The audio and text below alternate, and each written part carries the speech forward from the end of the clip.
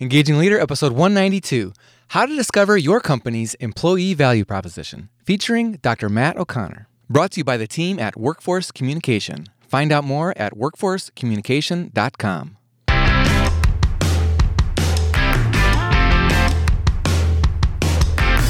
Does your leadership inspire trust, passion, and action? Welcome to the Engaging Leader podcast with Jesse Leahy, consultant, writer, and speaker. Jesse has helped executives engage hundreds of thousands of people. Join us now for principles to communicate, engage, and lead with greater impact. Welcome to the show, Engagers.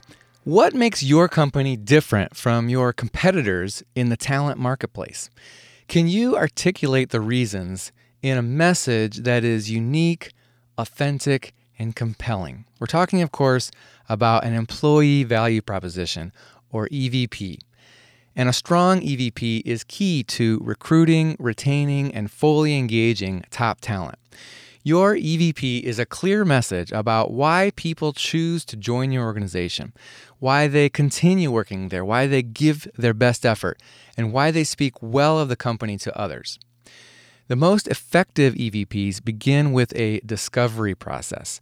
So before you use the information, before you try to craft messaging, branding, and other implications, you need to find out what makes your company stand out as a great place to work for the type of people that you want on your team. To help us answer that question, we're joined today by talent research expert Matt O'Connor. Dr. Matt O'Connor is the leader of talent research, assessment, and insights at Owens Corning, which is a Fortune 500 manufacturer with about 20,000 employees in 33 countries. Matt is also a partner at Inference LLC, which is a team of experts in data analysis and survey design. He's led research projects at several large companies to gain insight into HR issues, leadership development, and customer experience. Matt holds a PhD in research methodology, an MBA in HR management, a master's in organizational psychology, and a Lean Six Sigma Black Belt certification. Matt is one of my oldest friends, going all the way back to high school, and he's a fellow alum at the greatest school in the world, or at least the greatest school in Cincinnati, Ohio, and that, of course, is Xavier University. I apologize up front that the sound quality of this interview is not nearly as good as usual. I interviewed Matt in a fun, common area at his company's world headquarters, and there was a lot of background noise. Now, our sound engineer filtered out the background noise, but the result makes our own voices sound a bit muffled. But it was a very fun conversation with lots of great information, and I think you'll find it's well worth listening. As we jump into this interview with Matt, I've just asked him, where do we start this EVP discovery process? First, let's sit down and say, in the end, what do you want to be able to tell someone? What do you want to be able to stand up and tell the executive committee? And, and so that helps to frame, okay, these are the types of questions you're probably going to want to get at. So after I understand a deeper problem statement or more well-defined problem statement, because they won't come with a problem statement. It'll just be, we want to understand our employee value proposition, or we want to understand employee engagement, or we want to understand blah. And, okay, what's the problem we're trying to address? And as they articulate that, it might take a couple short meetings till people are able to fully articulate that. And it's leading a discussion to get them to that point, because just going and writing items, which feels so action-oriented. Yeah, let's get something done. Yeah, let's get it done. Let's jump in there. We're just writing a survey, or we're just writing this, and I want to jump into who's going to answer it. And how are we going to give it to them? And I'm like, we haven't even decided what you want to know. And so then, often the next step is, I'm a researcher at heart. So I'll say, give me a little time to go to the literature. Go find a few things. Someone else has asked this question in the past. Right. We don't need to start from scratch every single time. So, go think about what the thinkers have thought about and bring some of that forward and say, hey, here's some ways to do that. Let me give you an example with employee value proposition. When you think about that, what are some things that come to your mind when you think about it? Well, why do people want to work here? What do they get out of it? Why would they work here versus someone else? What's different about us? Yeah, what's different? And so, you start to, understand that's the proposition that we want to start to measure more closely. And so it just feels like, let's just throw everything on a survey. But let's start to think about how that would be structured and how people really, when you and I are making a decision of where are we going to work or are we going to stay here, we think of it in a couple discrete buckets. And one of the first ones is the contractual part of working there, the compensation and benefits areas. Do I get a 401k? Do I get a bonus? Do I get medical coverage? Do I get, vision coverage, dental coverage, all those, and even beyond just the traditional ones, what are some other things? Because it's sometimes hard to leave a job simply for those, or the value of the company is simply because I don't have access to those somewhere else. Yes. Which is really you don't want people working there for those reasons because they're handcuffed, but they're not engaged. Exactly. Yeah, I may have the greatest benefits package. I may have the greatest, and people may view it that way and they value it. That's great. All I've really got you here for now is, you're not emotionally committed. You do feel you're a little in prison. I can't go anywhere else. My hand behind bars. There's that experiential part of work. That's things like, do I have a boss that listens to me? What's my work environment like?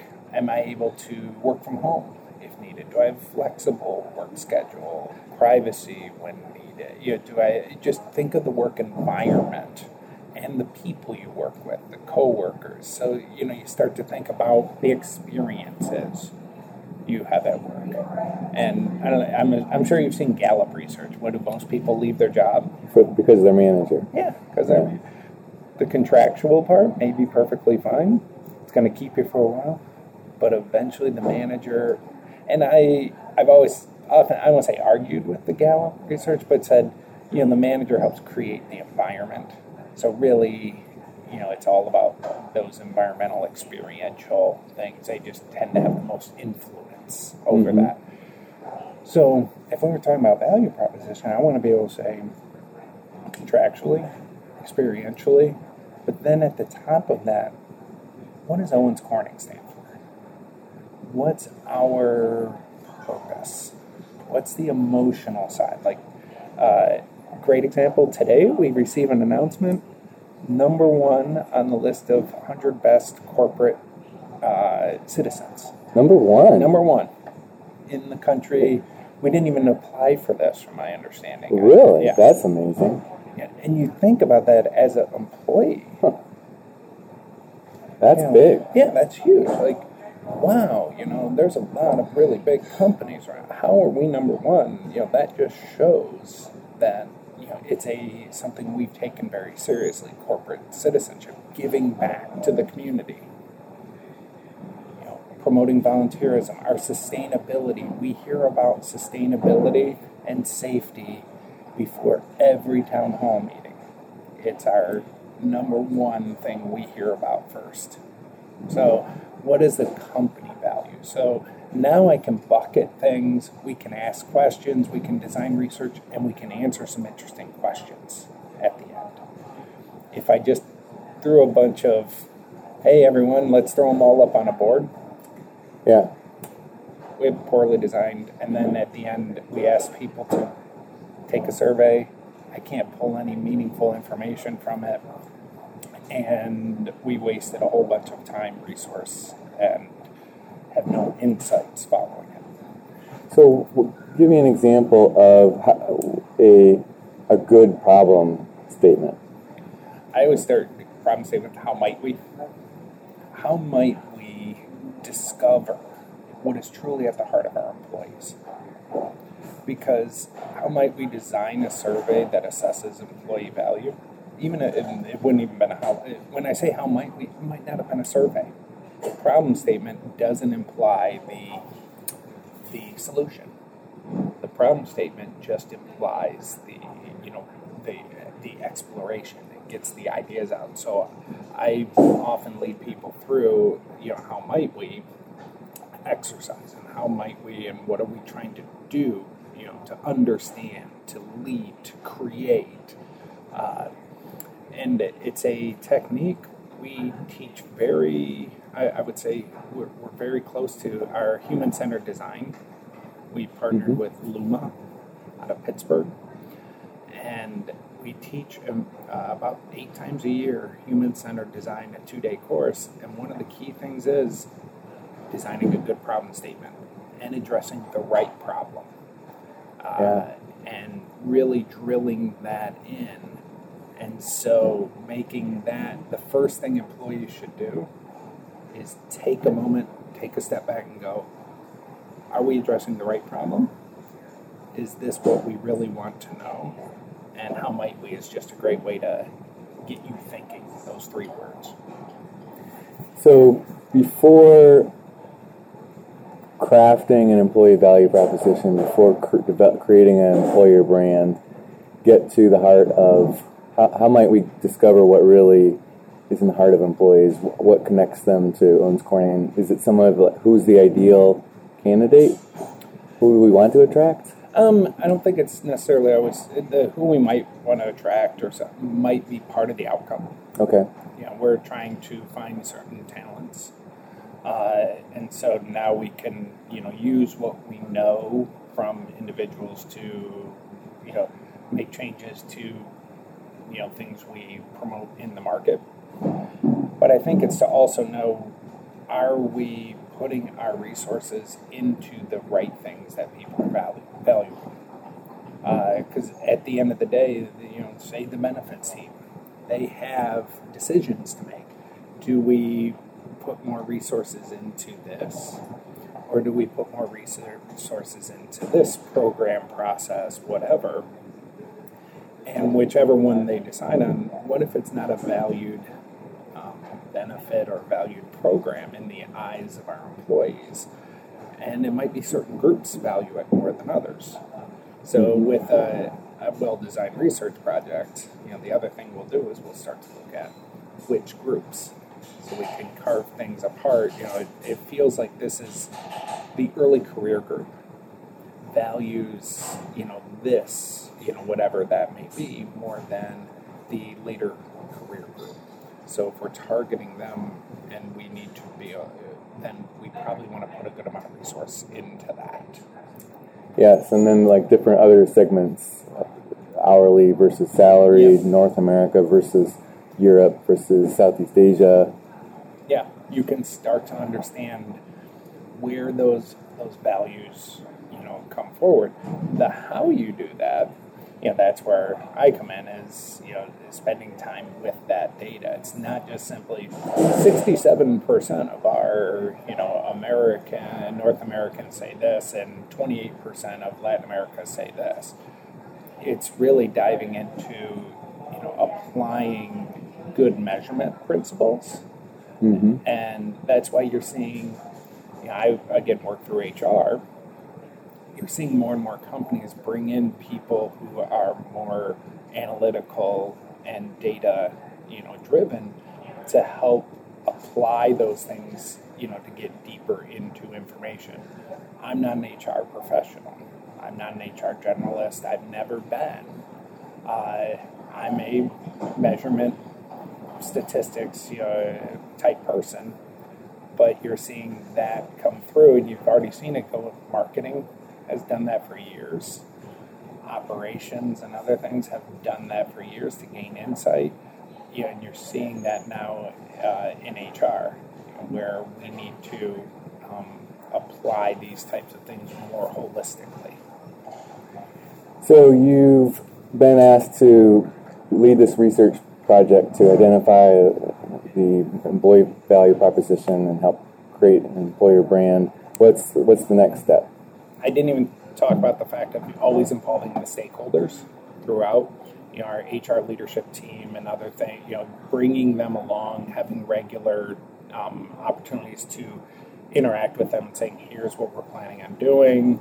So they're aligned with this is important. And if they have any input into, hey, what about this? For example, in a recent meeting with them, we have a strong commitment to inclusion and diversity right now.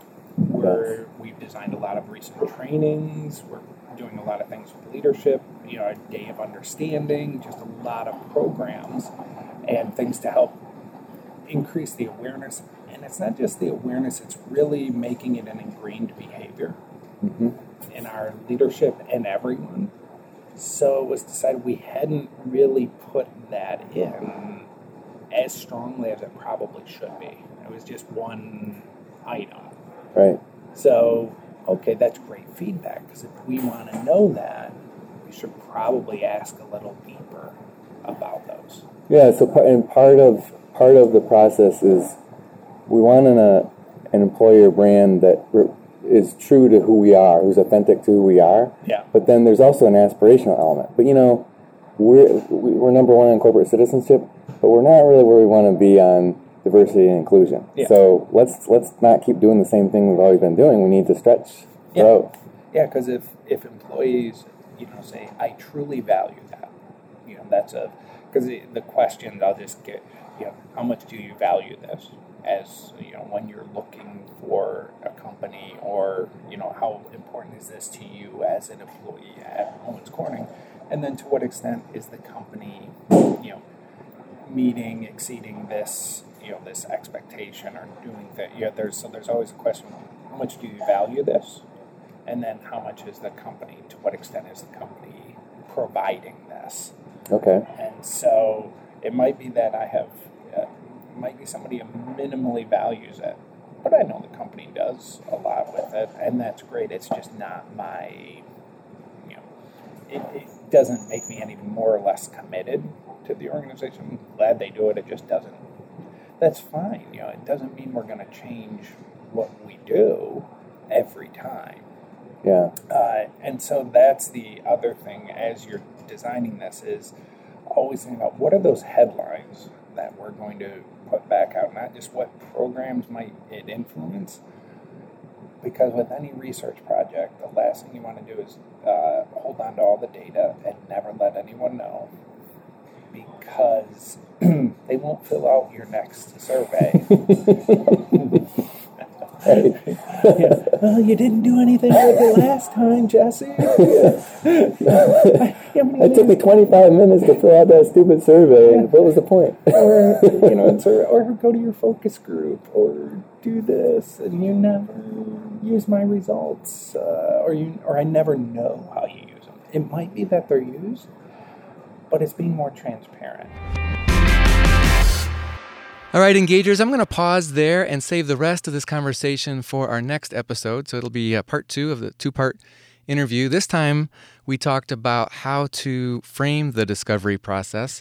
And when we return, we'll take a more detailed look at effective research techniques for identifying a compelling EVP. We've been talking with Matt O'Connor. He's the leader of talent research, assessment, and insights at Owens Corning. And he's also a partner at Inference LLC, which is a team of experts in data analysis and survey design.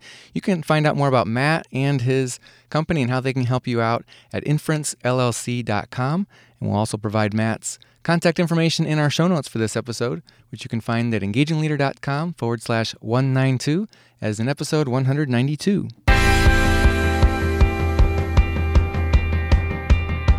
This is a production of Workforce Communication. We're a team of consultants and creatives using the power of communication to help organizations enhance the well-being and performance of their people. My colleagues and I partner with mid-size and large employers to attract top talent, fully engage employees, and achieve superior business results in several areas, including employer branding, talent management, wellness, benefits and compensation, business transformation, and more. Find us at workforcecommunication.com.